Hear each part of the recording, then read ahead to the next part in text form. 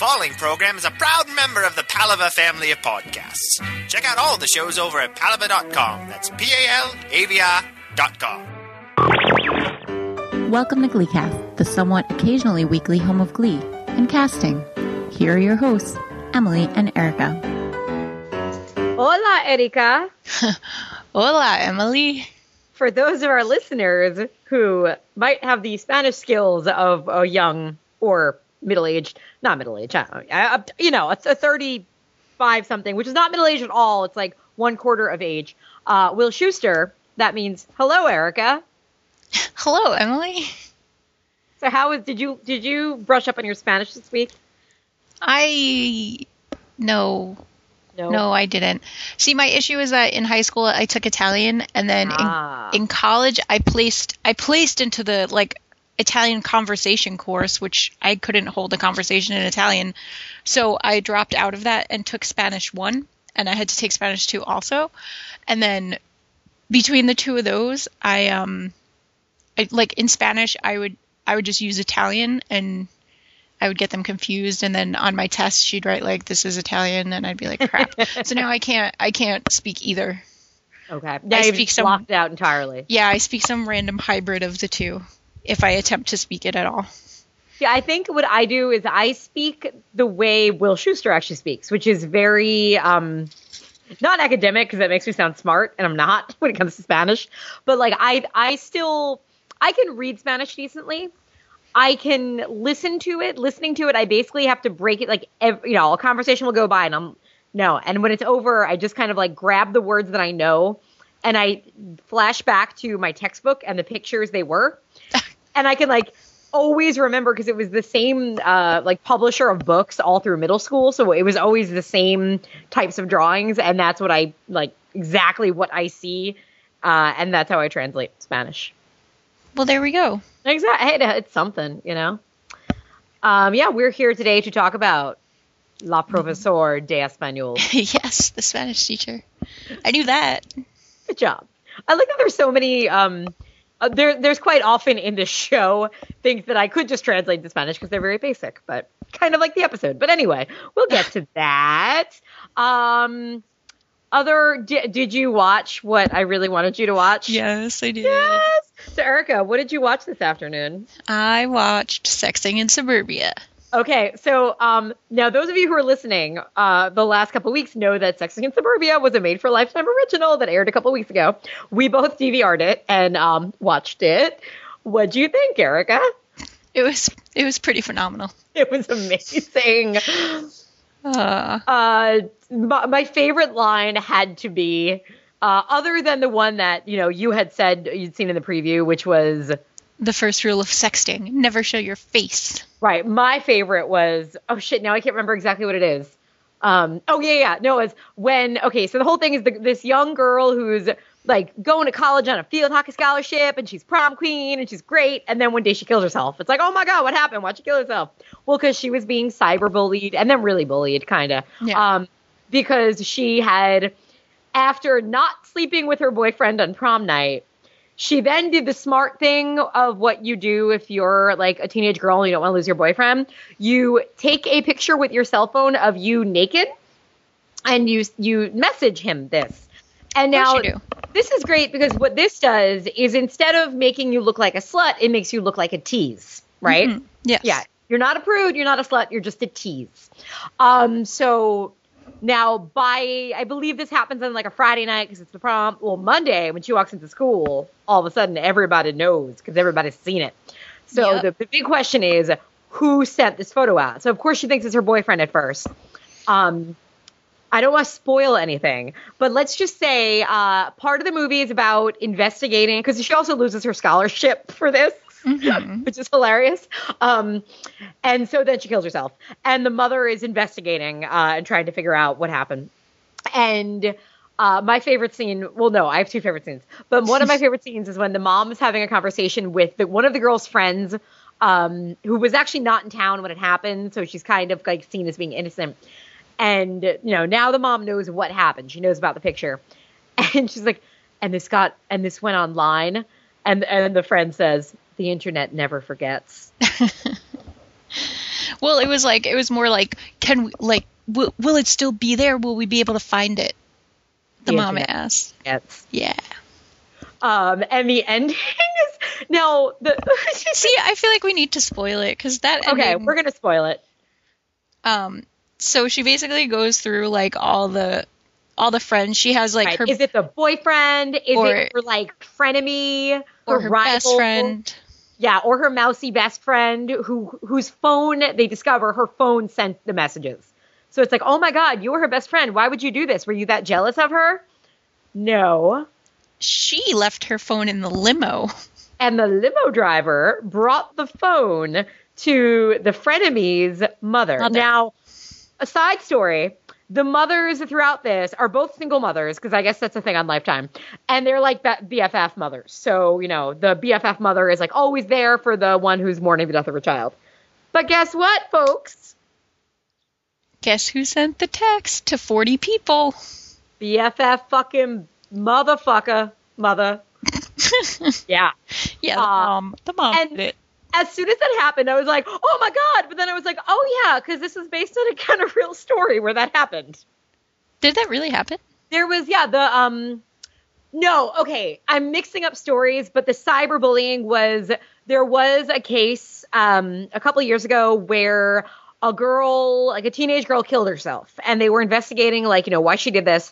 And it turned out it was because she was being cyberbullied by somebody on MySpace. And whoever was on MySpace was like, you are ugly and fat and you should kill yourself. And it turned out it was one of her, not friends, but her peers, one of her enemies, I guess. Her mother was doing it.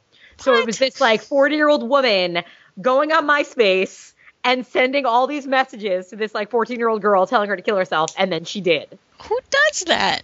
This Who woman. are these people? I don't know, but this woman did it. And then Law & Order SVU had an episode about it. Of course they did. Of course they did. It was brilliant. But yeah, I know in this case, so as soon as that happened, I was like, oh yeah, okay, this makes sense because it's kind of based on a true story. Kind of, sort of, not really. But the best, okay, so we find out, because I forgot, one key plot element. We find out that it's the mother.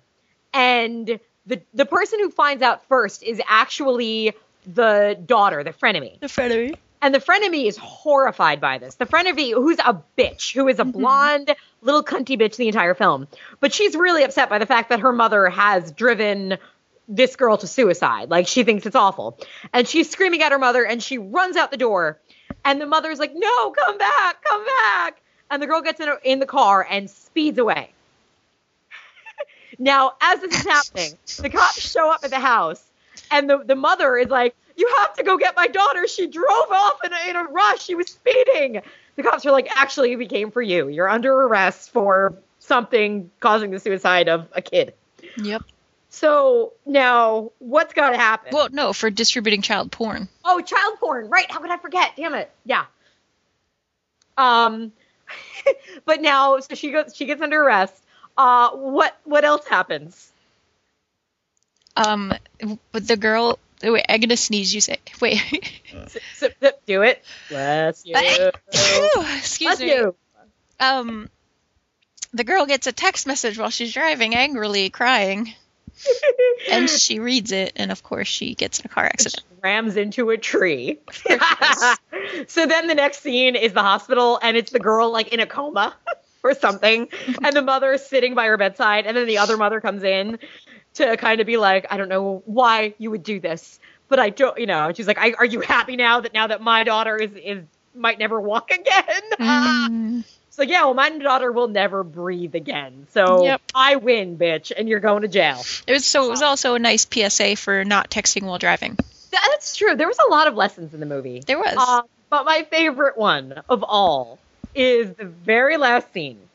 There's some kind of assembly, or maybe it's graduation, or it's something. I think it was just an assembly that the best friend called. Okay, so the mousy best friend, whose phone it was that sent the messages, but it wasn't really her. She calls this meeting, and the whole school is there, basically. And she gives a speech about how, and this happens in any Lifetime movie about kids, or about teenagers. It always ends up being everyone's fault in the end because everybody could have stopped it. Yep. Like no one would tell the story of boyfriend abuse starring Candace Cameron and Fred Savage as the boyfriend that beat her up. Oh. Yeah. Oh, you never saw No One Would Tell? No. I thought that was because that came out when I was in 8th grade, so it would have been 7th grade. That was the movie. That was the movie that like all the girls were obsessed with when I was a kid. Oh, see, I think for us it was The Face on the Milk Carton.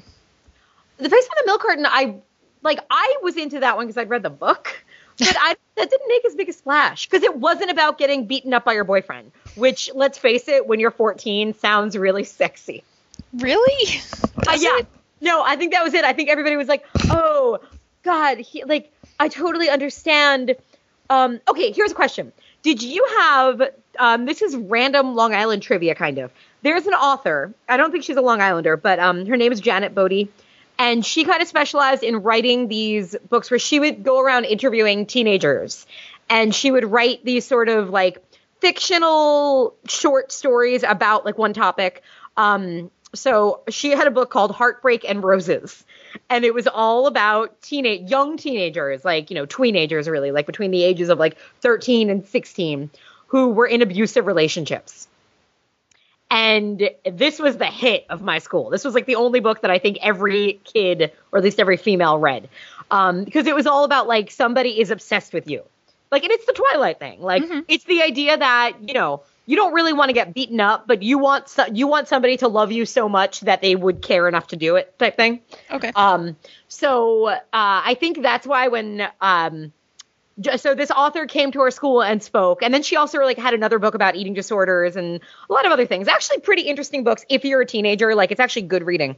But so Heartbreak and Roses, like there was a big school assembly about it, and then about that same month was when No One Would Tell aired.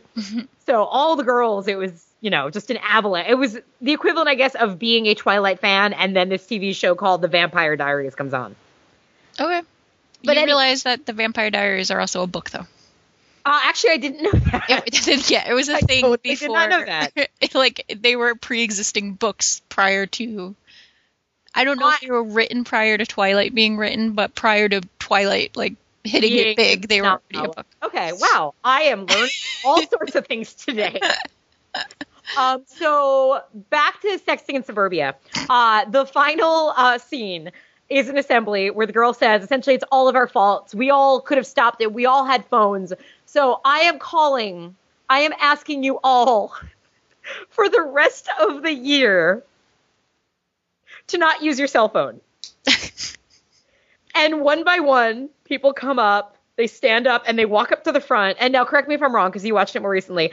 And they, like, drop their phone in a bin or something. Yeah, right? in, like, a big green recycling bin.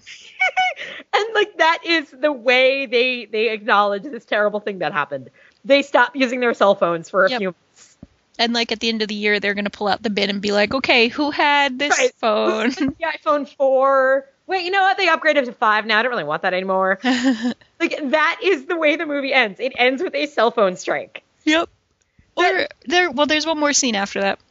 I don't even remember. There's, like, they found one of her vlogs, because she video vlogged a lot. Right. Where she was like, these are the things that make me happy. And she ends up, my mom. Mother, my boyfriend, field hockey, all the things that got taken away from me when I took a picture of myself naked. Yep. My virginity. Yeah.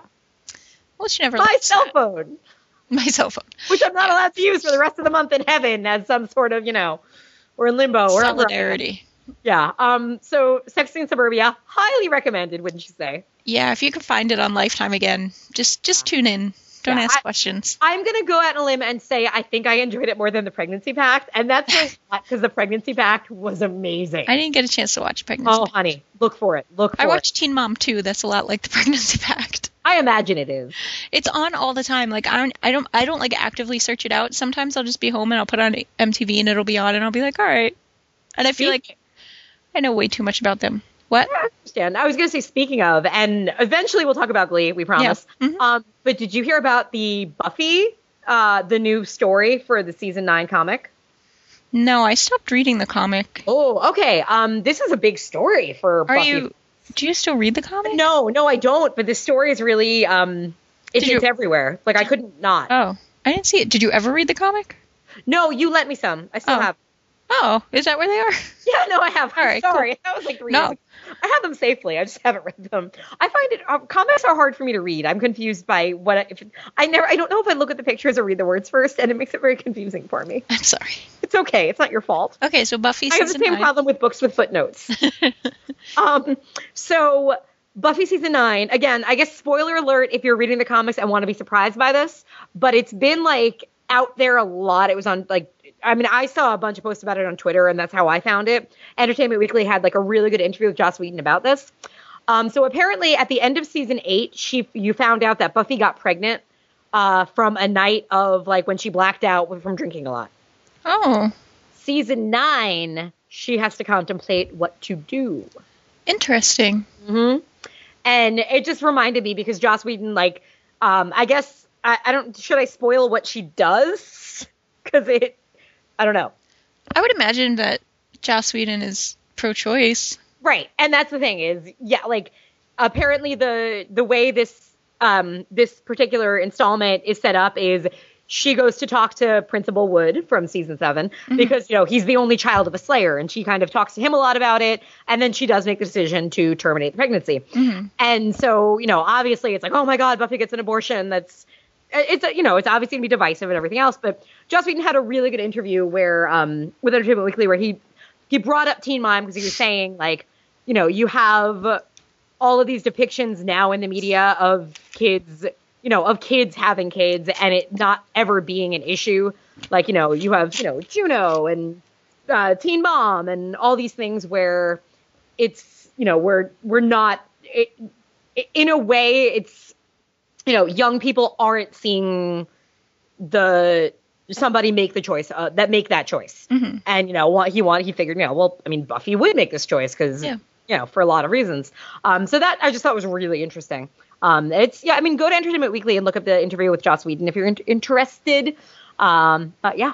I'm actually, are they releasing them by season now? Cause like I hated getting the individual comics. That's why I couldn't keep up with it, is because it wasn't enough in a single serving to keep me interested in the storyline. Right. I mean, you know what I'm saying? Yeah. Like when they put out, like if they put them out by season, like as compendiums or as volumes, then I'll definitely read them again. Right. I'm assuming they right now. I know this is like installment 6, so I'm guessing right now they're still doing it one by one. But I would imagine like any at some point they will. Series they would do that. And yeah. I mean I don't know, but I'm just guessing because it makes sense to me. Well, Walking Dead does it. Yeah. Not that I've read those either, but no, I keep meaning to. They were on my library queue for a while, but then I owed fines for a while, and then I finally paid them, and that was all exciting. And then I took out a book, and I couldn't return it because it was really hard to get to the library when they were open. Because the library by me is only open till like 7 one day a week, so I have to hope that I'm, you know, in like around that day. And they don't, and I assume they had a drop box because they used to. And I walked there one day with my book, and I can't find one. And I'm like literally walking by the wall and like touching it to try to see if I'm missing something, and I'm not. So then on Saturday I stop in, and there's a kid at the desk. Like a kid, I mean like a 10-year-old boy working at the desk. And I walk in, and I'm like, oh, he's like, can I help you, ma'am? I'm like, yes, child. You know, I'm like, I'm just returning this book. He's like, oh, okay. Do you need a receipt? I'm like, no, it's okay. I'm like, let me ask you, do you still have, you know, the bins outside that I could return a book if you're not open? And this man emerges from the back of the library who works there. So I'm glad to know the kid wasn't like in charge of everything, although he was very professional. Mm-hmm. And the man's like, no, man, we got rid of those. I'm like, oh man, it's such a pain because that means I have to get here when you're open. He's like, ma'am, you don't want to know the things I found in there. And I'm like, oh, okay. And it just also made me wonder. Yeah, I do wonder because I worked at Hollywood Video and we had a Dropbox and I never had issue in there. Never had issues? No. Interesting. I guess the book depositories maybe are a little big. I always thought it was just because people probably put movies in there when you're not supposed to do it with movies. I assume that was why, but I'm more innocent to the ways of the world and don't think about people dropping in poop and like dead babies. So that's God. Me. Okay. So on all those notes, are we ready to talk about the episode? Yeah, I feel like we were just chatting on the phone. Yeah, we were, but this is in honor of some of the people, wink, wink out there, who we know don't actually watch Glee, but might listen. Yeah, exactly. That introduction was tailored for you. People like, you know, Mikey and Brian and all those kids out there. that just like us. Yes, because we like you, and that's how we prove it. We talk about dead babies and library bins. Yep. All right, so this episode, written by Ian Brennan, directed by Paris Barclay, I don't know how to say his name, who is responsible for, I think, yours and mine's favorite episode of all time, maybe, Wheels. Yes. I believe he also directed maybe the finale of season 1. He directed a lot of the really strong episodes from season 1. I don't know how much he worked on the show last season. He does a lot of directing for Sons of Anarchy. It's funny because the way you wrote that, I thought, like, I didn't take Wheels as the Glee episode. I took it as another show. I was like, what does this have to do with anything? They're still on Wheels. I could see that. Yeah, exactly. That's what I thought it was. I was like, oh, he does motorcycle shows. Why is he directing Glee? Well, it makes sense. Well, he actually does do it. He directed like every episode of Sons of Anarchy last season. It was a good season, too. It was a good season of Sons of Anarchy, yeah. The finale, I wasn't sure how I felt about. At this point, I'm so awful with shows. Like, once I'm removed from them, I have no idea what happened. Well, so I don't remember the finale of Sons of Anarchy. Honestly, I don't really remember what happened. But it was a twist, but it was a twist that didn't really make sense, but you went with it. Yeah. Okay. I'm sorry. I'm slowly remembering the end of the season. Go ahead. Oh, right. I was like, oh, that happened. Okay. That happened. And then this kind of happened. I guess that happened. Okay. Go ahead, Glee Cap. Glee Cap. We swear we're going to talk about Glee. Here we go. Hola, estudiantes. If you're Will Schuester, allow me to translate. Hello, students. Since apparently teaching Spanish in public school does not actually require you to understand the language, something that gets not everyone's favorite professor in trouble when tenure is on the line. To bulk up his resume for job security, Will signs up for nighttime Spanish classes with Ricky Martin and assigns Nueva Direcciones the challenge of singing a song in Espanol. Mercedes and Sam, who are ordered by guidance counselor Professor Dollface to not speak to one another for a week, use the assignment to express their continued attraction and fears of being eaten by Shane. I think that's what they said. My Spanish isn't that great. Rachel tells Kurt and Mercedes about her engagement, prompting Kurt to deliver a reasonable lecture to his stepbrother about how life isn't over and college theater programs need straight guys too. Or he could always sell his sperm to Sue, who's now on a mission to furnish her vagina, yes, she has one, with a baby. Ultimately, Emma's pamphlets saved taints everywhere and bought her tenure. Will transferred to the history department, which he presumably also knows nothing about. Nene talked a lot. Twilight could go to hell and rot. Santana's That's One Attitude You've Got if you missed it on Glee. Where to begin? I don't even know. This episode was a mess. I didn't hate it as much as I thought I did when I watched it the second time. Okay. But I still wasn't like overly enthused on it. I liked it the first time I watched it. I knew it was heavily flawed, but I found myself like kind of letting it go and just kind of enjoying a lot of things about it. Second time around, I think it was just, it wasn't that like, oh, I hated it the second time around, because there were still some things I liked a lot the second time around. But what bothered me was, oddly enough, the kind of familiarity of some things. Like, this is in my low notes, but I'll just say it right now. The Nene conversation with Sue, the second one where she's just essentially going off on Sue and insulting her. It just felt like they could have written that for Santana to do. And it just made me like in this kind of sad realization of how in a rut Glee is creatively, with not just with like, oh, the music is kind of the same, nothing that new, the way they did this. We've seen that, we've seen the story, but just the actual, like, we talked 2 weeks ago about how Glee is really bad at the macro, but good at the micro. Mm-hmm. Like the overall arcs are not good at all, but yet some of the stuff within it's really good. And this week it was weird because for me, it was like that, like the conversation with Nene and Sue, that was like, this is the same thing over and over again. And this one, it wasn't even particularly clever, I didn't think. And it's just, is it like a thing now? They have to have one character have a 2-page monologue of insults every other week. And that kind of hurt me and soured me on it a little more than I expected to be. Well, I think that's just Nene's character. Which is also Santana's character, which has also been Sue's character. Mm. You know? Mm. But I don't know. Yeah. That didn't bother me. That was one of the scenes I actually liked because I like that.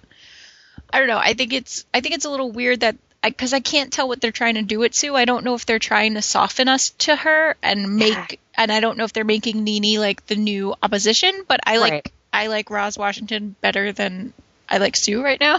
Mm-hmm. Like I think she has a point, and I think Becky had a point. Yeah. And like Sue wanting to have a child is just like, what? Like everyone said, it's like, what? You're old at this point. Like go, I don't know, adopt Becky, hang out at a...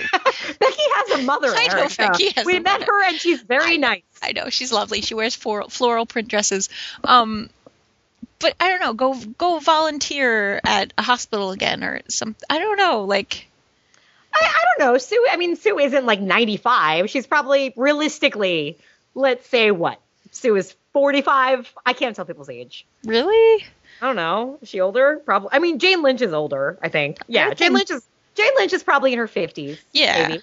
Oh God. Let me look it up because now it's gonna bother me. I was gonna look it up, but I didn't wear my contacts today, and I took my glasses off because they bother my ears, so I'm like blind right now. Okay. I'm right in front of my laptop, but I can't see a thing on it. So. Jane Lynch, born July 14th, 1960. 51, right? 51 going on 52. Which, is it, yes, that's too old, probably. I don't want to insult anybody out there who's over 50 having a baby with their own body. But, I mean, at that point, yes, you're putting yourself at a lot of risk to do that. Yeah, however, I don't think Sue is supposed to be in her 50s. I think Sue is probably, 29. Mm-hmm.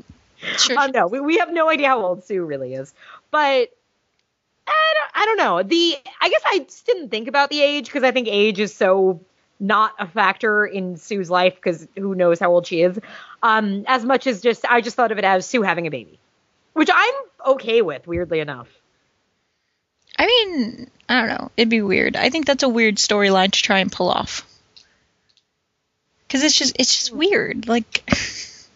Especially, too, like, I thought about this because just as, while I was waiting for you, I started watching The Office from last night. I got 5 minutes into it.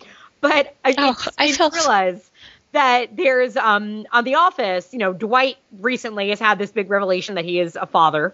And it's changed his character where now he's suddenly like, he's not, like, crazy the way he used to be because something else matters. But it's not, like, he just has this sense of peace, I think. And I feel like that's almost what they were trying to do with Sue in this episode with her conversation with Becky. I guess. And I don't know if they can make that consistent.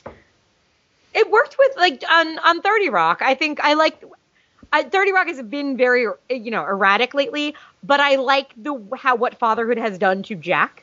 Mm-hmm. So I don't know, it could work potentially. Did you watch last night's episode? Yes. Oh, okay. Yeah, I don't know. It's all I can say is it's weird. I'll have to see how it plays out because right now it just is strange. Right, I'd agree with that. That's all I have right now. All right, want to go to Finn and Rachel? We'll I guess save the big story for last. So Finn and Rachel. Wasn't much development except that she told Kurt and Mercedes, who were like, why? I think what was mostly important about this was the conversation with Finn and Kurt. Yeah, and Finn's mispronunciation of the school Adelphi. What did he say? He's like Adelphi? Adelphi. And Kurt is like, yeah, they have a football program and a train that takes you right into the city. It's in Long Island, which drives me crazy. I hate when people say that. Doesn't that bother you? It's not in Long Island, it's on Long Island. It's a Long Island. You're on it. You're not in it. That's a good point. You're in a city or a town. Well, what bothered me was when Kurt says that all these theaters have musical theater programs. Fordham actually doesn't. It has a very good drama department, but it does not have a musical theater department. Yeah, it doesn't. They don't really put on musicals. Just, we recommend Fordham, totally. I don't know that Adelphi does either. They should have said Hofstra. I was thinking the same thing. I'm like, Hofstra's got football and, it totally has both of those things. And believe me, I saw a production of Rent there this season. They could use some straight males in their chorus. And that is true. Every college, even Fordham, which had a wonderful theater department, could have used more straight men in their department. So it's actually a very good valid point. Yes. And I loved that. That was easily my favorite scene of the episode. Oh, and did you notice, I'm wondering if they caught some of the, like, well, I'm wondering if it was there the whole time, like the whole season, or if I just saw it, but, or if they just caught backlash from the Finn Army storyline. There was like an Army Navy. I did. There was like a recruiter. There was like, join our troops. Yes, exactly. I noticed that. I was although, like, sure. Yeah. On the other hand, is that like supposed to be a negative thing about the Army? Like, do you see they're still trying to recruit these kids even after all the awful things they do? I don't know. I don't think so. I don't know. But yeah, no, I did notice that. I forgot to comment on it. I was like, oh. I hope they did, because they were really rough on the Army. They were. So I really did like this scene, though, just because I liked Kurt coming and being the voice of reason and being like, hey, like, look at yourself. Think of the decision you're about to make. Think about why you're making it. And the thing, like, what I kind of said about it last week that I like about this story is that I like that essentially Finn and Rachel have made this crazy decision, and like they both already kind of know it was the wrong decision to make. Mm-hmm. But now they're kind of in an awkward place of, oh, well, if I change my mind, it's going to like hurt him, and it's going to prove everyone right, and it's going to prove I don't know what I'm doing. And I don't know, maybe I really do want this. And I thought, even though I had some issues like with the line, and I know I wrote this one down, the proof's in the pudding, and my pudding pretty much sucks. I don't know what that means. But anyway, I thought Finn and Corey Monteith played it well when he's kind of like, you know, yeah, no, I'm not doing it for that reason. I don't think I am. Like, it was honest, and I kind of like that. Yeah, it was a good scene. Yeah. Like I said, I think, again, it's the micro versus the macro. I think there were a lot of good scenes in the episode. Okay. I think that the overarching stories are a little ridiculous. Yeah, and they are still a mess. Bringing us to Sam Sadie's. Oh, God. Which had, like, the tiniest moment ever. It had, like, 2 scenes dedicated to it. Now, 2 the songs. thing I will say is I like that they explained to Emma, who got to be a guidance counselor again, they explained to her why this is an issue, which is Mercedes saying, I really like Shane. He's a really nice guy. He's my boyfriend. Like, I'm not dating him. You know, I'm dating him because I really like him, and I know he cares about me, and I don't want to hurt him. And I like that they gave her that, like, it's not just that, you know, he might kill her, but that it's because she really likes him and he's nice. Yeah. There's nothing wrong with him. Except, let's face it, both times I watched this now, when, you know, Mercedes and Sam are walking to each other in slow motion in the hallway, and it's supposed to be their moment to speak to each other, which I'll get to in a minute, after a week of not speaking. And then, who shows up? Shane just pops in and be like, hey, baby, want to go eat? I exploded both times I watched it. Because it was like, couldn't he have been like, hey, baby, want to go sit by a tree? Or something. He had to be like, hey, baby, want to go get Red Lobster? Lunch off campus. Or get coffee. Want to go to the all-you-can-eat Chinese buffet? We're going to a movie now, right? We want to go to the movie theater that has unlimited popcorn. Yeah. Oh, God, thank God I was a fat kid growing up, because I would have been the worst bully of fat kids if I wasn't. Because apparently I really like making fat jokes. It's okay. It happens. Apparently. Okay.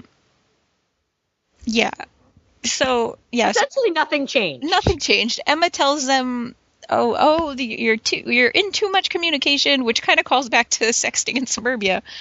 But the problem with that, which is another low note, but I'll just say it now, have we ever seen Sam and Mercedes text each other or Facebook each other or, like, you know... They tweeted each other.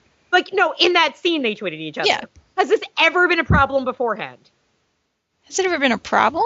Yeah. The way Emma's talking about it, it's like, oh, you know, the reason you don't know how you feel is because you tweet too much. Wait, what did you do? No, I don't think she was saying that. I think she was saying you're in constant, and we are, where I'm never without my cell phone. We're all in such constant communication with each other, and it's all in our hands at all times that sometimes you communicate too much and you don't know what you actually feel because you're just so inundated with so many things, you know, like I'm sure they're flirting constantly via text message, and it's like, well, I I enjoy flirting with him, but you're not actually hanging out with him and speaking to him, so you don't really know how you feel about him. Okay, that's You fair. don't have that time away from the internet to be like, oh, this is like, to think about it and be like, oh, this is how I feel. Fair enough. If Emma had made that into a witty caption on a pamphlet, totally would have gotten it. If only. I did love Sam's reply, though, when Mercedes was like, he just tweeted me, and he was like, I won't stop until it's trending. It was cute. It was so timely. Yes. So they don't speak for a week, and then they sing to each other, which I think kind of counts as speaking, but we'll let that go. And then they get interrupted by Shane. Again. So that was that. Again. Yeah. But anyway. I'm like, okay, next week is the Valentine's Day episode, which I'm actually looking forward to. That's got to get resolved, right? It has to. Just resolve that fucking plot thread already, please, Glee. Based on the song titles, which I have a bad habit of reading in advance now, I think it will. Okay. So now should we get on to the, titular portion of the episode? Sure. All right. So now, Will was introduced to us 3 years ago as a Spanish teacher. Over the years, people have kind of forgotten that he's a Spanish teacher, and including, I think, Will Schuester. And, his skills are kind of called into question. And now there's an opening for tenure. And so he's going to make this big gesture to learn Spanish. Which is, yeah. Okay. It's so much. I mean, I'm not a teacher. I don't know anything about the school system, and I get that that was kind of the point that they were making. Mm-hmm. Yeah. But are there really public schools out there that are like, you don't have a bachelor's in history or Spanish, but yeah, you could teach this? Like, don't you have to go for a bachelor's or a master's in a certain subject in order to be able to teach it? Unless you're like an elementary school teacher, in which case you're doing major in elementary education. Yeah. I mean, it depends by state for one thing. Okay. Public teaching is very dependent on state law. Like in New York, you have to have a master's to be a teacher. In a lot of other states, you don't. I honestly don't know. I don't know, and maybe if any of our listeners are teachers, they may know better than we do. Because I don't know. There is a chance that, you could have, your bachelor's degree is in Spanish, or let's say your bachelor's degree is in like English lit, and then you get your master's just in education, but you're fluent in Spanish, so maybe you can teach Spanish. I don't know. I'm not quite sure how it works. I'm trying to think like of teachers I had, if any of them ever like switched between departments, and I don't remember that they did, but it never happened. Like that, you don't go from teaching Spanish to teaching history because there's an opening in the department. Like that doesn't happen. I think that was such a huge issue with. I couldn't get past that. How do you get past that? You're a Spanish teacher and you can't really speak Spanish, but you can just kind of hand your job over to the guy who teaches it at night school. Yeah. And what happened? Was the rumor we heard just wrong, I guess? Oh, yes. There was the rumor that Ricky Martin and Gloria Estefan were going to be Santana's parents. But I guess what they meant by parents was another Spanish teacher and a song they're going to do by her. Maybe it meant whoever wrote that rumor just thinks all Spanish people are related. Perhaps. No, I think... Because I'm pretty sure Gloria Estefan is still coming on the show. Okay. So maybe it was, probably just miscommunicated rumor, which I know because it was really uncomfortable. Because I'm like, wait, no, so he's totally not her dad. Because they're dancing really sexy together. Well, he was like in the same room as her, and I was like, oh. No, I don't think he's her dad. Yeah, because the whole thing was pissing me off. I'm like, wait, no, Santana's dad is a doctor. She said that very distinctly in season 2, so this can't be happening. But yeah, so I guess that was just wrong. But now, so yeah, okay. So the tenure story, kind of, I like that they gave Will something to do. I like that they made him very imperfect in this episode. They made him make so many mistakes, both as a teacher and as a fiance. And so many mistakes. But I kind of like that just because it's interesting. But they really kind of just made him into a douchebag. Yeah. I don't use that word often, but he really was a douchebag in this episode. Just was. Yeah. The way, his conversation with Emma, and I understand, like, when you're really focused on something and somebody's trying to joke with you and you're just not hearing it, especially if they're your partner. Like, I don't know if you are, I know that I can be really snappy with my boyfriend because that's the person you feel comfortable doing that with. Mm-hmm. And so that scene, like, I believe that scene. I didn't. You mean like last night when we were shopping at Target and he didn't stay where he said he was going to be, and I had to walk around for 25 minutes calling his cell phone that he couldn't hear because it was on vibrate in his pocket and I couldn't find him? I hope you went all Fred Savage on Candace Cameron ass, bitch. No, I was like, you suck. You were a shitty shopping partner. And then I got over it and we had food and we were fine. But yeah, I was like, what the hell? Can't you leave you anywhere? God. But I kind of believe that little fight they had. Mm-hmm. So I kind of, oddly enough, I think I like the Will Emma stuff in this episode. Yeah, that stuff wasn't bad. Yeah, and I like that Emma got tenure because, Emma actually cares about her job and knows how to do her job and, is kind of creative about how to do her job. And I really like the, just the little line of dialogue where, Will's like, I have to take care of you. And she's like, I can take care of myself. I've done it for this long. 30 years. I'm a guy, I have, I probably make more money than you do. So I actually really like that scene just because it was a good, kind of fuck you to Will. Yeah. And it was kind of, to me, it showed Will at an ugly place because it made him very, and I understand as a man, you probably do want to be able to provide for your family, but hey, you're both working. She's providing too. But anyway. Yep. But so I guess there's kind of two threads. Which do you want to talk about the Emma thing? Or do we want to finish up with Will in Spanish? I feel like both are quick. It doesn't make a difference. So Ricky Martin, Will thinks he's going to impress people by Spanish, blah, blah, blah, blah, blah, blah. Finds out at the end Santana is the one that ratted him out as being a bad teacher. Right, but just a bad Spanish teacher. He's a great Glee teacher. Now, when you were 17 and in high school and had a teacher that you liked this teacher was there for you, but the teacher wasn't perfect. How did you approach it? Did you report him to the principal and then make him embarrass himself in front of your peers and then have a psychology session with him on a stage in front of everybody, in front of everyone for him to confess that he doesn't really care about the job he has? And for you, this was just weird. It was just a stretch because no student, it's only Santana this episode, and I know she's supposed to be quick-witted and snarky and insults people a lot, but no student is going to talk to any teacher the way she talked to both Will and Sue in this episode. Yeah. We've seen her with Sue in the past, and she basically sits there and listens to her. She doesn't talk back to Sue. And she talked back to Sue this episode, and I was kind of And she did it to Will, too, and no one's going to do that, and it was just... Yeah, it's not just that she talked back to Will, it's that she talked back to him... And down to him. And, well, she talked down to him in a way of, and I can understand what they were trying to do as far as her being like, hey, look, I am Latina, and you're offending me. I can buy that. I think that's fine. But the way it's I'm offended because you don't believe in what you're doing. It was such a weird, her wanting him to learn this lesson and doing it in a really elaborate way. And I just can't believe this of anybody.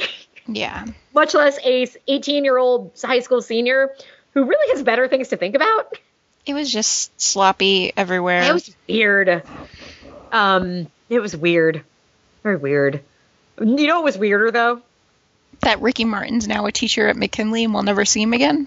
Oh, yeah. Is it just me or did he get hot? I never thought he was hot. Oh, I thought he was really hot this episode. He was very sexy. He aged very, very well. He's got the Stamos thing in terms of aging. Yeah, for sure. Yeah. He's just getting better every day. Anyway. But no, I was going to say was weirder was the whole Emma and the taint thing. That was great, though. Okay, I have the weirdest confession to make. I recently was sent a screener for a movie called The Taint. And the movie, it's a really gross movie. It's very good if you like really, really gross kind of like horror comedies, but it's really, really gross. And but the whole plot of the movie is that there's like the water has been tainted and it turns men into like angry misogynists who go kill women. And I assume, the taint refers to the water supply and everything. And I'm telling my boyfriend about this movie. And he's like, wait, what's it called? I'm like, it's called The Taint. And he's like, I'm like, yeah, no, the movie is really gross. He's like, well, of course it is if it's called The Taint. I'm like, well, no, the taint, it's about the water supply is tainted. I'm like, well, yeah. I'm like, what, why? He's like, well, don't you know what the word taint means? I'm like, well, yeah, like contaminated.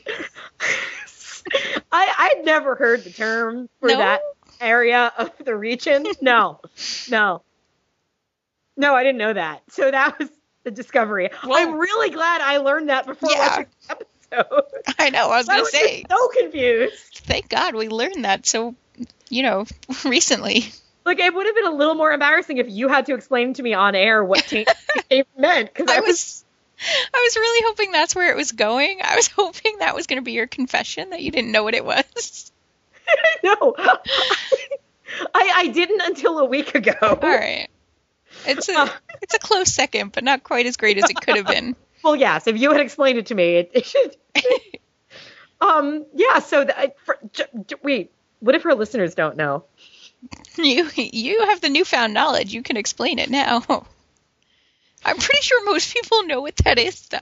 Well, apparently they do. Don't Google it. It'll be dangerous. True. Don't Google image it, whatever you do. Just don't. Trust me on that. But yes, Emma's pamphlet saved taints everywhere, and but she has tenure. Oh, now I'm curious as to whether or not Helene's had to explain it to her son. That she my goodness! Oh my goodness! Please think about that, Helene. Helene, we're calling out to you. I know this is a very personal matter, but if my boyfriend had to explain it to me and I'm 30, I imagine you had to explain it to your son. Or maybe you didn't. Oh, God, did he have to explain it to her? I don't know. Oh, geez, this is getting so wrong. I don't know. I don't want to talk about it anymore. So anyway, Emma saves men's hygiene and all is right in the world. It is. It totally is. Is that it? I think so. I guess let's go into the songs. Okay.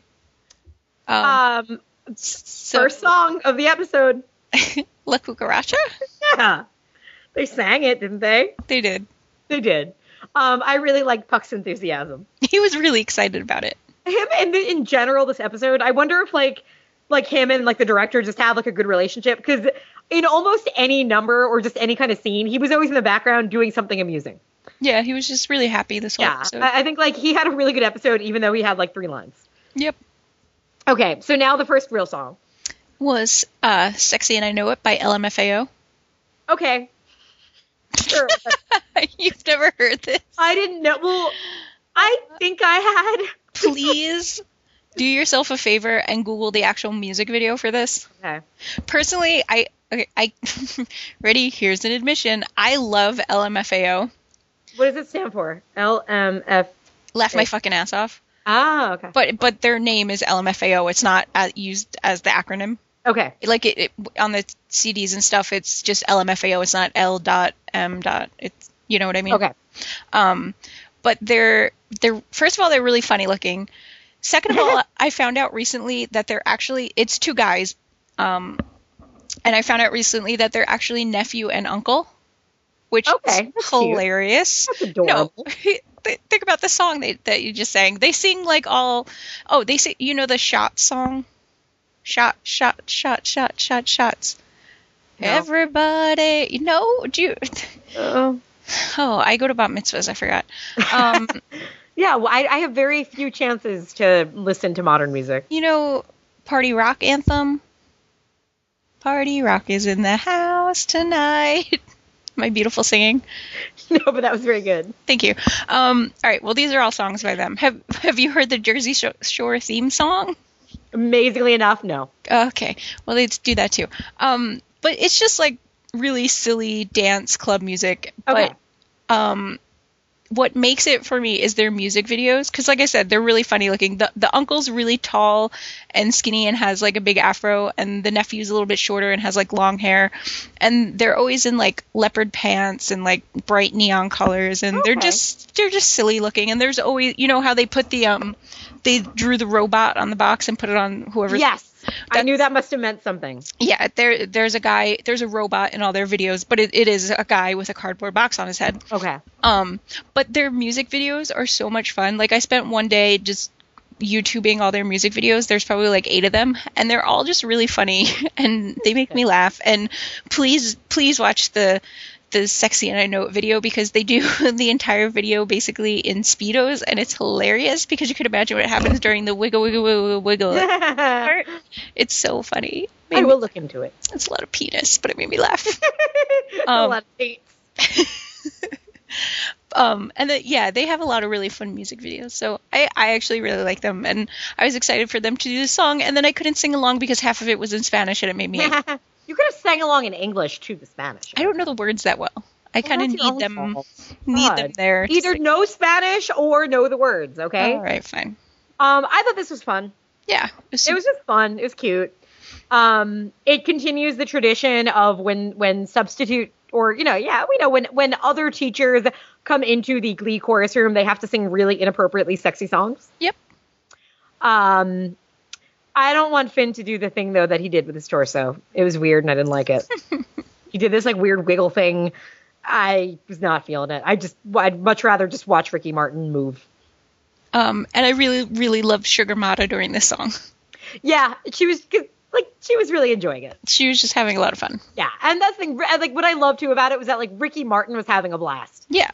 Like, and I think this whole episode, like, he was just so cute, and he just had this, like, enthusiasm in all of his scenes that I really appreciated. Yep. The next song. I don't know what was next. It was Mercedes. I don't know what she's saying. Oh, here, wait. Let me look it up. I have it here. I just can't see. I have to get really close to my computer. Okay. She's saying Don't Want to Lose You by Gloria Estefan. Look at my notes about it. Okay, hang on. I have to stay close to the computer. I should probably just put my glasses back on, but... scrolling. Songs, the Ricky Martin one. Mercedes song. Oh, you have no notes. I have no notes. Do you want to know my notes? Yes, I do. Meh. Yeah, exactly. That's all I got. Yeah, meh. I don't know. Nothing. I got nothing. Yeah. All right. The next song. It's a mashup. On, right? Oh, I didn't know what this was. You did? It's a mashup. Oh no, I knew the songs. I think they were familiar, but I don't know what they were a mashup of. It's Bamboleo by the Gypsy Kings and Hero by Enrique Iglesias. Oh, right. Because yes, I was alive in the early 2000s, and I do remember that one. It's a Spanish episode. How can we not have Enrique Iglesias? Wasn't him and Ricky Martin? Weren't they like not enemies, but weren't they rivals? Or no? Did I make that up in my head? I think does that make you racist? Maybe. Damn it. Enrique dated Anna Kournikova. Who was the one that sang Bailamos? Bailamos. Oh, I don't know. Take you over. I should karaoke it might have been. It was either him or like Mark Anthony. What did Mark Anthony? Oh, Mark Anthony was the other one. I'm like, no, I know there was 3 of them. There were 3 like heartthrob Latino singers who would sing in English and Spanish, and yes. Well, Mark Anthony was with J-Lo, right? He's her baby daddy. He was her ex. He's her ex-husband now. Yeah, but he's the father of their babies, right? Yes, he is. Yeah. He is forever linked and will ever hopefully get a lot of cash from her. Mm-hmm. So what do we think of this song? I hate those stupid Mexican hipster boots. I hate that they had to be acknowledged, and I know Wayne talks about this in his email, but they were, like, if they were there, it would have been fine, but they do make a big deal about them. And it's annoying, because I hate those stupid boots. They're pretty stupid. Ugh, and no one can dance in them, and those who can't dance, it just makes them dance worse. Like, we're Damien and Kurt in the back. Oh, God, those outfits. I never want to see those outfits again. Yeah, I thought there was an odd use of the slow motion, and I think it was, I don't remember what that note was in reference to, but I'm guessing it was, like, these, like shots of their feet moving. Oh, you know what? There was a weird slow motion movement where it was like, it was the back of Sam singing to Mercedes, but Quinn was in the shot, and Quinn was so clearly singing along to Bamboleo. Like, you could see her mouth say that word. Okay. And weird. It was during the hero portion of the song. Okay. Weird. It really bothered me. Puck, what did my note about Puck's move mean? I don't know. He was just happy. He was happy. Puck was adorable in this song again. But my note is that is some white boy Spanish. It is. That was very white. It was very white indeed. Mm-hmm. Yeah, I wasn't blown away by any of this music. Yeah, this was musically. I think this was a really meh episode. The Spanish lullaby. That's what you called this song. That's what they sing them. I told you my way of identifying songs. Okay. Whatever lines they sing the most, I assume is the song title. But you don't know La Isla Bonita. It's Madonna. It's like classic Madonna. Okay, I have heard the song before, but I did not know the title. Okay, but you don't know it's Madonna? I didn't realize it was Madonna. It's like classic, like 80s Madonna. Like good Madonna. I have filled my head with so many movies about. I shouldn't be surprised. I take it back. I'm not surprised. Exactly. Things seep out is what it comes down to. I watched a movie last night where Mickey Rooney taught these 3 children, including one Cambodian refugee who was in love with his mother, how to drive a train, and then urged them to drive the train and run away. And that's how the movie ended. I remember everything about this movie last night. I cannot remember the Madonna catalog because I replaced it with the Mickey Rooney movie. Okay. This was a fun number. I don't mind I like their voices together. I just thought it was really inappropriate for this 40-something-year-old guy to be doing this song with this Latina high school girl he just met. What saved it for me was knowing that Ricky Martin is gay. I guess. But and being like, okay, it doesn't matter. We don't know that David Ramirez is gay. I know. That was his name, right? Martinez, I think. Martinez. Oh, God, that makes you sound racist. I'm so racist. Yeah, no, I thought the same thing. Because, Santana looked great, but she didn't look like, a high school kid. No, not at all. Dancing with, granted, Ricky Martin looks amazing for his age, but I thought the same thing. I'm like, I didn't think about it. Especially, who is this man to these students? He is Will Schuster's Latino friend, who teaches night classes. He's not even a teacher, a substitute teacher. He's just a guy that they met, but then clearly he's been hanging out with them because he told them about the hipster boots. So I don't know. But yeah, a little weird. Good use of lasers. And again, Puck during the song, they kept cutting to him being really mesmerized by the laser. Puck is the MVP of this episode. He is. I can agree with that. Yeah. Okay, and then the last song. Will's Thing, as you so aptly. I know this one, though, because it's Elvis. A little less conversation. Thank you. Uh-huh. When we went to Las Vegas a couple years ago, me and our friend Betsy, there's a casino in Vegas called the Imperial Palace where they have a thing called dealertainers, which is the blackjack dealers are also impersonators, and it's amazing. And the Elvis, he sings A Little Less Conversation. So this song is very dear to my heart. Okay. I think I only know it because of Ocean's 11 or 12. Ah, gotcha. But I didn't grow up in an Elvis household. The bulls were cute. The bulls were really cute. I thought the students' reactions were done really well. Even the look on Rachel's face, which was like, I'm smiling. Oh my God, what's happening? And Finn just enjoying it. Been enjoying it. Even Puck being like, no. Because it was just, I like that they just went for it. This to me did feel very like Ian Brennan because it's so goofy and it takes itself seriously even though everybody else knows it shouldn't. Mm-hmm. So I actually really not to say I like the song because obviously it was supposed to be dumb. Yeah. But I really appreciated this scene because it was funny to me. I could see why Will would have thought it was working, but I think it ended up being just a really funny scene. Yeah, he just looks silly. Yeah, exactly. He's got the Three Amigos gear on. He is a Spanish matador. Ole.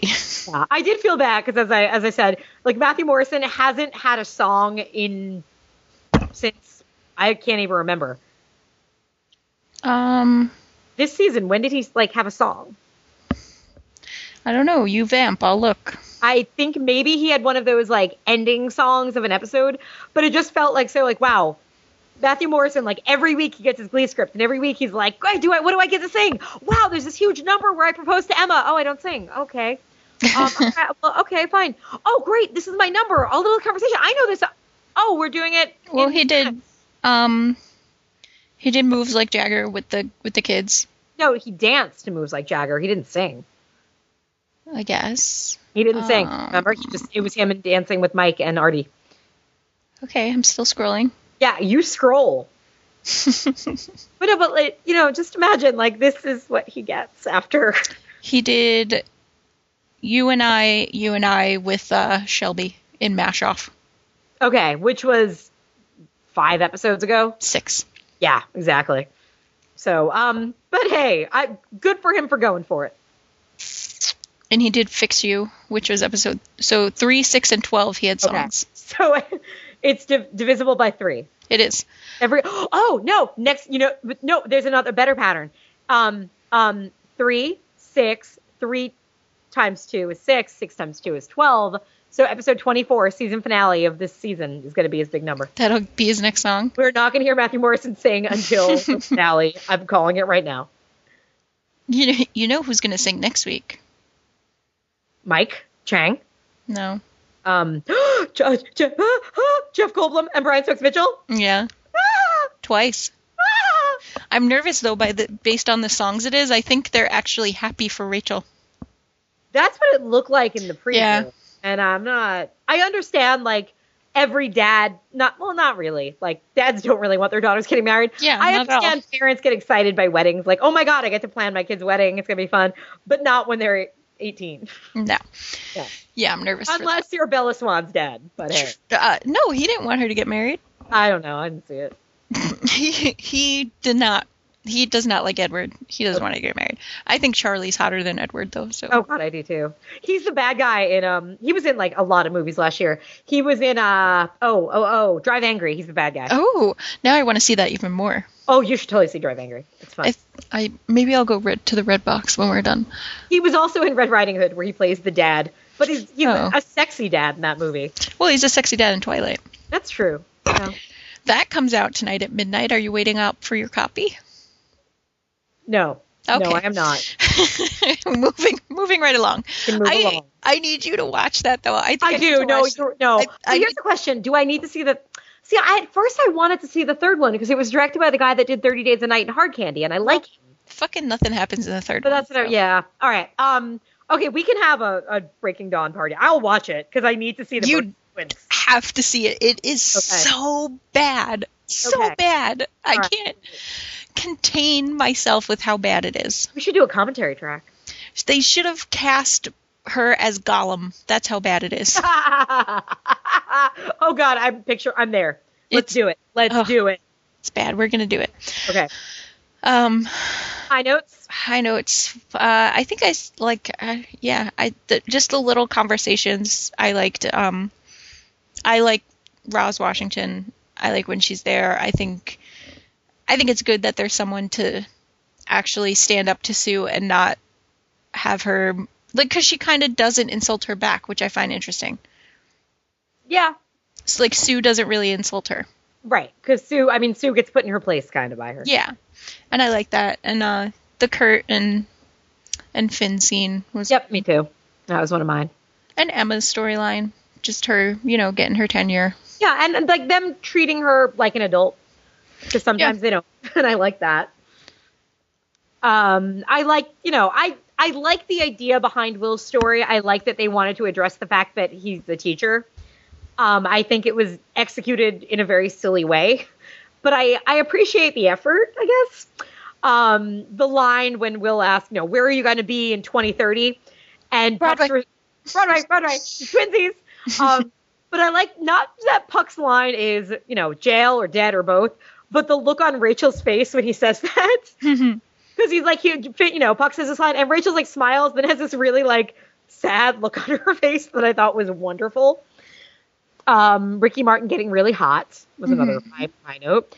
And 2 more things. They were kind of cute with translating Will's Spanish and showing how it wasn't that good. And I like when they have, "Quién es más macho de Will Schuester," which they translated as "Who is more macho of/from Will Schuester." And then lastly, that, every once in a while, it's nice to remember that these kids are high school students and they have friends and they get together and they do things friends do. Like watch Twilight. So I thought the Rachel, Mercedes, and Kurt scene was cute. Which are, oddly enough, for things that you and I do at 30 and right, but 29. We do them ironically, Erica. Does that make us hipsters? Beer when we do it. We do have beer when we do it. Yes. Only if we're wearing those shoes. We're going to get Mexican hipster boots and watch Breaking Dawn. Just so that it can justify me watching Breaking Dawn. Yes. Low notes. Just the whole Will teaching Spanish thing. Not being able to speak Spanish. But teaching Spanish. That's ridiculous. That bothered me. And the Adelphi thing, if you're going to...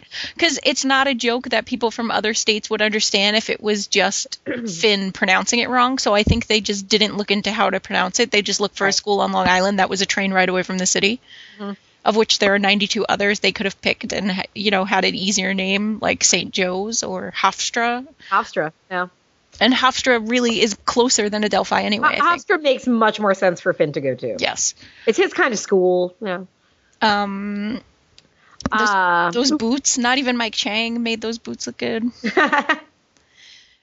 And I was very disappointed in the way they wiggled during "I'm Sexy and I Know It." Okay. How would you have had them wiggle? The way they do in the music video, which you're gonna Google. I'm gonna watch. When we're done. I'm gonna watch when we're done. I promise. I guess my low notes. That was the quickest semester of nighttime Spanish class I've ever seen. It was. Maybe it was like a 3-week course. But usually the episodes span a week. And in this one, maybe it was a week refresher course. Very particularly did, because remember Finn says at the beginning of the episode, by Friday I have to pick who gets tenure. So it was totally a week episode, and the episode began, and we can't just say, Will came into the class halfway through the semester, because no, the teacher is introducing himself as, welcome to Spanish class. So, yeah just a little silly. We talked about it, just the mechanics of getting hired to be a teacher. It was the only spot open. Right. And you can have my job teaching Spanish. Here. And I already said this, but let me just say it again. The proof's in the pudding. And my pudding pretty much sucks. I don't understand what that line meant, the way he said it, or anything, but okay. I had a few stray observations. Okay. This goes out to Kelly from Night Living Podcast, which now Glee is set in Ohio, as is Night Living Podcast. And Sue mentions that she had her eggs frozen in the 70s, to which, and the way she did it was she had them frozen at a Kroger. Mm-hmm. Now, Kroger is a supermarket chain in the Midwest and in other places, too. But you don't find them out here in New York. And I know Night Living Podcast is always talking about Kroger, and Kelly has a very complicated relationship with it. Mm-hmm. So I just felt like I had to, say, hey, Kelly, Kroger, we're thinking about you. Yes. Yeah. There was a commercial in this episode for Evita. For the Broadway revival? The Broadway revival starring Ricky Martin. I missed it.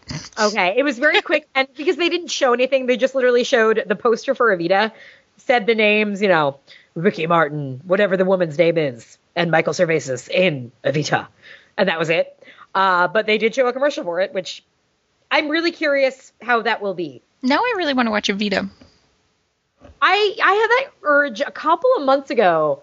I can't remember what I did. Like, I'd watched another musical, and I came home. I'm like, fuck it, man. I want to watch Evita. I love Evita. I don't like Madonna in it. I don't think I said this on Movie Matchup last week. I don't think she pushes hard enough as an actress. But I think everything else around her is either so gorgeous or just so good. Like Antonio Banderas. Oh my God, Antonio Banderas is sexy in that. Oh, he is so sexy in that movie. Yeah. Yeah. And my last stray observation question: are Emma and Will having sex? I don't know. They never addressed that, I guess. I just wanted to put that out there because I'm curious. They're much more affectionate with each other. They're very, comfortable and such. So I was just curious. Maybe they're just, well, because we had the Fix You episode, she's taking her meds, she's progressing, so maybe she's getting better and we're progressing towards that. That's possible. Maybe. I don't know. Well, that's that episode. That is that episode. Okay, we're going to move on to feedback, I hope. Yeah. Do you want to read that one we just got? Okay. Yes, I do. Preface this. I don't know how, but we get, like, the most bizarre spam ever. Yeah.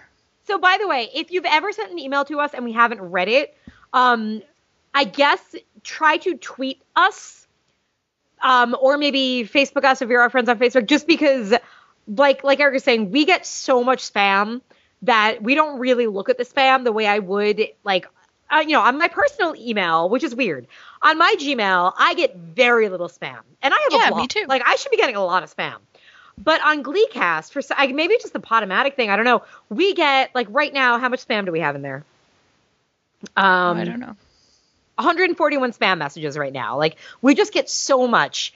And so therefore, if you've ever, like, you ever think that we didn't read your email, it's not because we don't love you. It's because it probably went into our spam folder. So just always try to give us a heads up one way or another about that if that happens. But every once in a while, typically it's, the old, I am a prince and I want to marry you, or I would like to leave you a lot of money. This is a beauty. It is. It's a good one. I saw it and I started to read it, like, before opening it, and I was like, what the fuck? Okay. The subject line is breakup. The email is from Ramiz Dermick. Ramiz writes. Yeah. Or Ram, as I like to call him. You really got the guts to break up with me over email? Bitch, you fucking whore? Question mark. Exclamation point. Before the next word, exclamation point. Tell you what, I just made a nice compilation of your/our best scenes and put it up for download on, guys, if you want to go find our best scenes with Ramiz, go to http://sharecache.org/download.php ? File equals 2634012. And you will find us there. You will find us. Along with, let's see, affiliates905@gmail.com, AFGAZD. We were, this message went out to a lot of people. So Ramiz gets around, and he was broken up with by a lot of people out there. Yep. So there's a lot of videos over here. It's pretty crazy. Check it out, I guess, or don't. It might kill your computer. I don't really know, but it was amazing. Now for some real feedback. Indeed. I will read Ashley's. Okay. The title is The PSA for Foreign Language in American Ed, the U.S. for Shame. I'm thinking the same thing everyone else is. Who gets away with being a Spanish teacher for years without knowing the language fluently?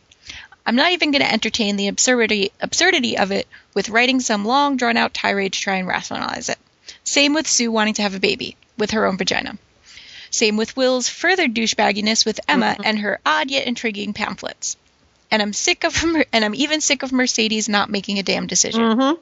And see, I'm old school. I see Ricky Martin and only remember his character on General Hospital banging Vanessa Marcil's character. I think his name was Miguel or something. Live in La Vida Loca. What? That's Miguel. The really boring Latino Fabio type from General Hospital in its heyday. No, I will defend Ricky Martin just because I love Live in La Vida Loca so much. And Santana called Will out on his racial, ethnic, cultural insensitivity, right? Why did she not yell at him for knowing Spanish better than the Spanish... Wait, why did she not yell at him... Oh, does that make sense? Why did she not yell at him for knowing Spanish better than the Spanish teacher? And why the hell is someone who speaks Spanish fluently in a high school Spanish class if they're not teaching it? Oh, is she talking about Santana herself? Yeah, I think so. Okay, let me explain something. I don't know how it worked in your school or in other schools. In my school, I learned this the great way. I was taking Spanish in 8th grade, and one day there was a new student in class, And the teacher said, like, oh, Maria's new. Maria, have a seat. And she happened to sit next to me. And I assumed she was, like, new to the school. I'm like, oh, are you new here? Welcome, because I was nice. And she's like, oh, no. She's like, I'm in 7th grade. But they moved me up because I'm advanced Spanish. I'm like, okay. Smart. How smart was I? I buddy up with the girl because she's, like, fluent in Spanish. And sure enough, like, when we do our first project together and she fluently knows Spanish, I realized, oh, you're in advanced Spanish because your parents speak Spanish and you've grown up speaking Spanish. Now, in truth, it was kind of unfair for her to be in our class. Mm-hmm. For me, it was fine because she was my, like, study buddy and everything else and would help me out a lot. So it was fine. But now, on the other side, she didn't necessarily know how to write in Spanish. She didn't know how to exactly, like, conjugate verbs and, those kinds of things. So there is something to learning the written language. But I always kind of agreed. I think it's really unfair if you speak a language, like, at home that you can take it in school, but whatever. Yeah. Ashley continues. And, will Nini turn the Cheerios into some kind of Bring It On scenario? That might be frighteningly fun. Wow, that was 4 ends in a row. I think Glee is officially testing my sanity. And as always, you can find Ashley at buriedinabookcrypt.blogspot.com. Mm-hmm. Thank you, Ashley, as always. Thank you. I don't know what's going to happen with Nene. Nini. Nene. Nini. Sounds so much better when you say it, Nene. Okay, well, she doesn't say Nene. She says Nini. I do. Doesn't matter. She's not talking right now. Is she, bitch? Thank you, Ashley. Thanks, Ashley. We kind of agreed with most of what you said, obviously. For sure. Okay, and now feedback from the one and only Wayne Kotke, whose heading is R.I.P. Taco Tuesday. You were too pure for this world. Oh, did you have Taco Tuesday? No. We had Taco Day. I don't remember if it was Tuesday or not, but I would never get them just because the line for tacos on Taco Day was ridiculous. So I had, like, social anxieties, and I didn't like to buy lunch. I never really liked buying lunch. It wasn't for social reasons. I just didn't like it. No, I had serious social anxieties, and I, like, didn't want to get on the lunch line until I was, like, much, much older. I had some serious issues. Go ahead. Oh, no tacos. Wayne Kotke writes, Annie Oakley and Calamity Jane. The Spanish teacher with an episode all about education. So what exactly did I learn from it? Well, first and foremost, I learned that you can say spunk and taint in an 8 p.m. primetime network show. I had no idea. Well, I mean, taint just means to, contaminate. Secondly, I learned that Glee is, at heart, a simple-ass show. It's never going to dazzle you with complicated plots or blow your mind by skewing a storyline in a way you never expected. It's going to explain the hell out of everything as if you hadn't been paying attention, and it's going to always be obvious, on the nose, and sometimes painfully earnest. For these reasons, Glee is what I'd call FLS, first level shit. Most of the shows I watch are NLS, next level shit. I'll try to explain the difference with examples from this episode. Take a small but insignificant detail, those pointy Mexican shoes. Those were made famous some time ago by a widely circulated viral video, and they're just now getting to Glee. A next level show would have the characters wear those shoes but not comment on them too much, or at all, assuming that the audience will get it, and if they don't get it, fuck them. But the Glee/first level shit way is to explain the holy hell out of those shoes, and to turn the scene into a little teachable moment for the audience. Yeah. Mm-hmm. And think about Ricky Martin's character, the angelic Spanish teacher and ex-tooth model. If a guy like that had appeared on Community or 30 Rock and seemed way too good to be true at the beginning of the episode, by the end of the episode, he'd be revealed to be either much more or much less than he first appeared. Like he'd turn out to be some dude named Barry Schwartz from Teaneck, New Jersey, who just tans a lot and watches Univision. But on Glee, he's exactly who he seems to be. That's what I mean when I say Glee is first level shit. No surprises, no tricks up its sleeve. And then there's that scene with Kurt, Rachel, and Mercedes watching TV. They're watching one of the Twilight movies, and they're talking about it in a very general way, so that people in the audience who are only passingly familiar with Twilight can follow along easily. A next level approach would have them watching, say, The Vampire Diaries, and talking about it in a very specific way so that you'd know they were actual fans. If this were Community, the writers would have come up with a fictional show within a show, and we might even have gotten to see some of it. That's so true. But that's not Glee. Glee, again, is first level shit. Ironically, The Office got this right when they had Kelly talking about Glee in the viewing party episode. She knew what the fuck she was talking about. That's next level shit. I'm completely agree with everything you just said. Exactly, because it is, to me, I like the definition first level, next level. I just kind of chalk it up to the writers, how much leeway they give their audience to either get a joke or not get a joke. And this is definitely something we talked about before. Like, I talked about it with the Christmas episode. Yep. Like, they don't put enough faith in us to understand the joke. They have to explain every fucking thing. Right. I mean, I think going back to the Christmas episode, the Star Wars was exactly that. A smarter show would have found ways to reference it without being like, we're holding lightsabers. There's a Wookiee. Like, but Glee just doesn't. And, I go like Buffy was a master at this because almost too much, because I think, and I mean, I haven't talked to anybody, let's say under the age of 20, who's watched Buffy now, but I wouldn't be surprised if a lot of references go over people's heads just because they were very timely.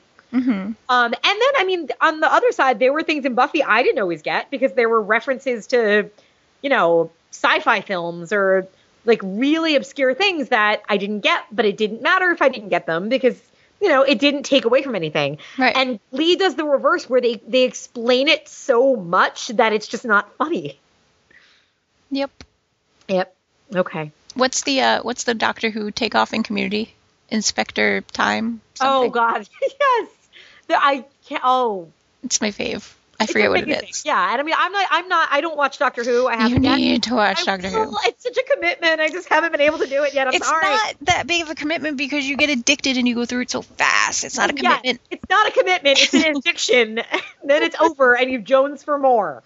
Well, there's more coming, and you don't Jones as hard once you get to the 11th Doctor. It's just 10th. It's just David Tennant.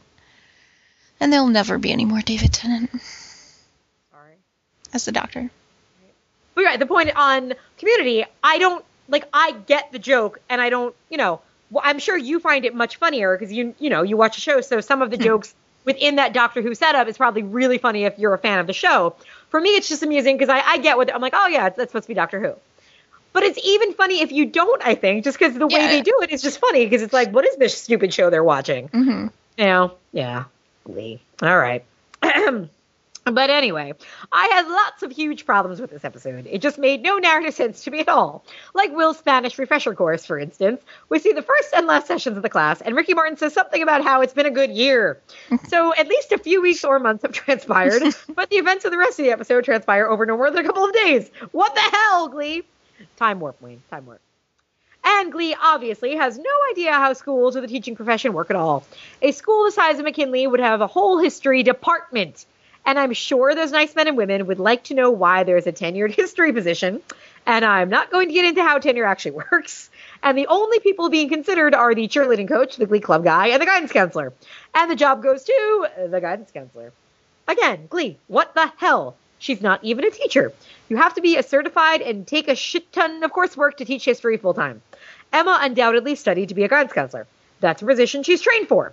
I might also point out, okay. Is he changing subjects? No. Because this, I know Slug of the Slug class was also confused by this. It was just a tenured position. It wasn't just the idea of getting tenure. It wasn't a tenured history position. Right. It was a tenured position. Right, because I know that was... Because you could only give tenure to a certain amount of teachers. It has no bearing on what you do or teach. On what subject. And again, I don't know exactly how the system works. Maybe I'm wrong. But it's not like, you need to have, 3 tenured history professor teachers and 2 tenured English teachers. No, it was just, tenure has now opened up for another teacher. Any teacher who's not tenured is eligible for it. Mm-hmm. Emma got it. So it wasn't that Emma's now going to teach history. It's just that now Emma has tenure as a guidance counselor. She has a little more job security. Yeah. That made perfect sense to me, but I know it confused, I guess, some people out there. But yeah, I didn't shuffle. She's still a guidance counselor. Will does not have tenure, but he's teaching history. Yes. Yeah. And we'll probably never hear about it again, so it probably won't matter. Yep. Yeah. I might also, Wayne continues, I might also point out that in a school the size of McKinley, there would almost certainly be 2 or 3 Spanish teachers on staff, and that Will would probably only be teaching first-year Spanish, basic vocabulary and some verb conjugation, along with a smattering of conversational phrases. And even to do that, there are certification processes, competence tests, licenses, and again, a shit ton of coursework you have to do first. I'm saying this as someone who is certified to teach English and Spanish in both Michigan and Illinois. I don't know about Ohio. Maybe it's the wild fucking west there or something. I mean, it kind of is, based on what Glee is telling me. But getting back to the plot, I thought this episode taught its young viewers a terrible lesson. If you have problems with your teachers, take your complaint immediately to the principal and file an anonymous report because that will solve everything. Well, in fairness, it wasn't anonymous, right? Becky's wasn't. How about this instead? No, it was anonymous. Nope. Yes, it was. Sue went in to Figgins' office and pulled out the complaint cards. Right. That's what I'm saying. Yeah. So it was anonymous where it wasn't supposed to be revealed, but their names were on the cards. Yeah. No, her name was not on the card. Oh my God, you're totally right. I'm sorry. I know I'm right. Yes. No, I forgot that line, and it was actually kind of cute. It was filled out in crayon, and it was either Becky or Brittany, and Becky's the better speller. You're right. I totally forgot that. I'm sorry. Okay, how about this instead? Becky and Santana, raise your fucking hand and ask your teacher a goddamn question. If you have an issue with the way a class is being taught, at least give the teacher a chance to respond before taking your complaint to a superior. God, we're living in such a Weasley backstabby world. No wonder the courts are clogged with lawsuits. Can't people just resolve their issues face-to-face, one-on-one, without getting a third party involved immediately? I agree with that, just because I know that happens, that can be in office politics, that can happen. Mm-hmm. Like, always talk to the person first. You never know if you can solve it yourself. Yep. And besides, Santana, a lot of your argument is bullshit because it hinges on the premise that La Isla Bonita, or Spanish Lullaby, is more authentic than Will's admittedly silly performance. Newsflash, it isn't. There isn't an authentic molecule in the body of the decidedly non-Latina Madonna Louise Ciccone. How do you say her last name? Crap, I don't remember. Ciccone, a woman who sheds identities. That's not it, but keep going. Like snakes shed their skins. She's British now, right? Yeah. Yes, Madonna's totally British now. It's a catchy song and all. Should I do the rest in her British accent? Madonna's fake British accent. It's a catchy song and all, but La Isla Bonita is just musical tourism and nothing more. It's about as authentic as Taco Bell. And while we're on the subject, artists like Ricky Martin and Gloria Estefan have made millions by tailoring their music to the taste of the American top 40 listening audience. In other words, I don't find them too terribly authentic either. And since when has authenticity counted for anything on Glee? Gah! They should have done some Shakira. Ooh, that's true. Because her album was both in English and Spanish. She released it both ways. Yeah. Maybe they'll do a tribute episode. Perhaps. I realize this email reads more like a deranged rant than an actual review, but the Spanish teacher reached me at exactly the wrong time. I've gotten my second nasty winter cold of the season. It brought a side order of laryngitis with it, and I've been more or less unable to speak for a few words for the last 3 days. When you can't speak, people treat you like a moron, as if your IQ suddenly dropped 50 points. It's depressing, frustrating, and humiliating. And then Glee comes along this week and also treats me like I'm a moron. In the words of Popeye, that's all I can stand, and I can't stand no more. I'm sorry, Wayne. Feel better. Yeah. I want to end this email on an up note. So here's a funny anecdote about the song Don't Want to Lose You by Gloria Estefan. So Gloria's performing somewhere, getting ready to sing that song, and a guy in the audience flashes her. The people in the crowd can't see, but everyone on stage can. Now they're all cracking up. Gloria's trying to maintain her composure, but she can't because the first line of the song, sometimes it's hard. Nice. Writing under duress. Wayne Kotke at d2writes.blogspot.com. Visit his blog because he's sick, the poor dear. And he's a great writer and writes some really funny things over there, and you should go check it out. I hope you feel better now, Wayne. I really do, Wayne. And we do. Funny. We more or less agreed on this episode. It was just ridiculous. Yeah. Sacrifice a virgin to a pagan god, and you'll be okay. Yep. It was ridiculous. I mean, I guess there was enough about it that I enjoyed it if I didn't think about it. As soon as I started thinking about it. And the fact that the music was really underwhelming was really disappointing. Yeah, so underwhelming. So underwhelming. Coming from, Paris Barclay and Ian Brennan, who delivered some of the best Glee ever. Mm. But, hey, it's another day. It's another episode. We get one episode next week is the big Valentine's Day episode. Mm. And then I think we're on hiatus again. Great. Right? I don't know when they come back. But as always, stay in contact with us. And we may have some commentaries coming up for you. Yeah. I don't know if Eric, if you were on Twitter, but yeah, I saw. Somebody's cooking up a good commentary for us. All right. Well, as always, you can find us over at the Palaver Forums. It's PALAVR.com. You can follow us on Twitter. Emily is Deadly Dolls. Erica I am Erica's Knits. You can read our blogs, one of which I don't update, knitsasmallworld.com. Emily's is... So everybody should go to her blog so that she eventually does update it. I guess. You can find that at... No, I just gave my blog. Eric, can you hear me?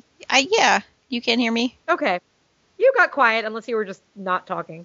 No, I already said my blog. It's your turn. Oh, okay. I didn't hear your blog. Say your blog again, just in case the people didn't hear. knitsasmallworld.com. Okay, I'm sorry, people, if you already heard it. Emily's... Well, it records my end regardless, because I'm plugged into my computer. No, I try to be nice. This is what I get. You can visit Emily's blog at...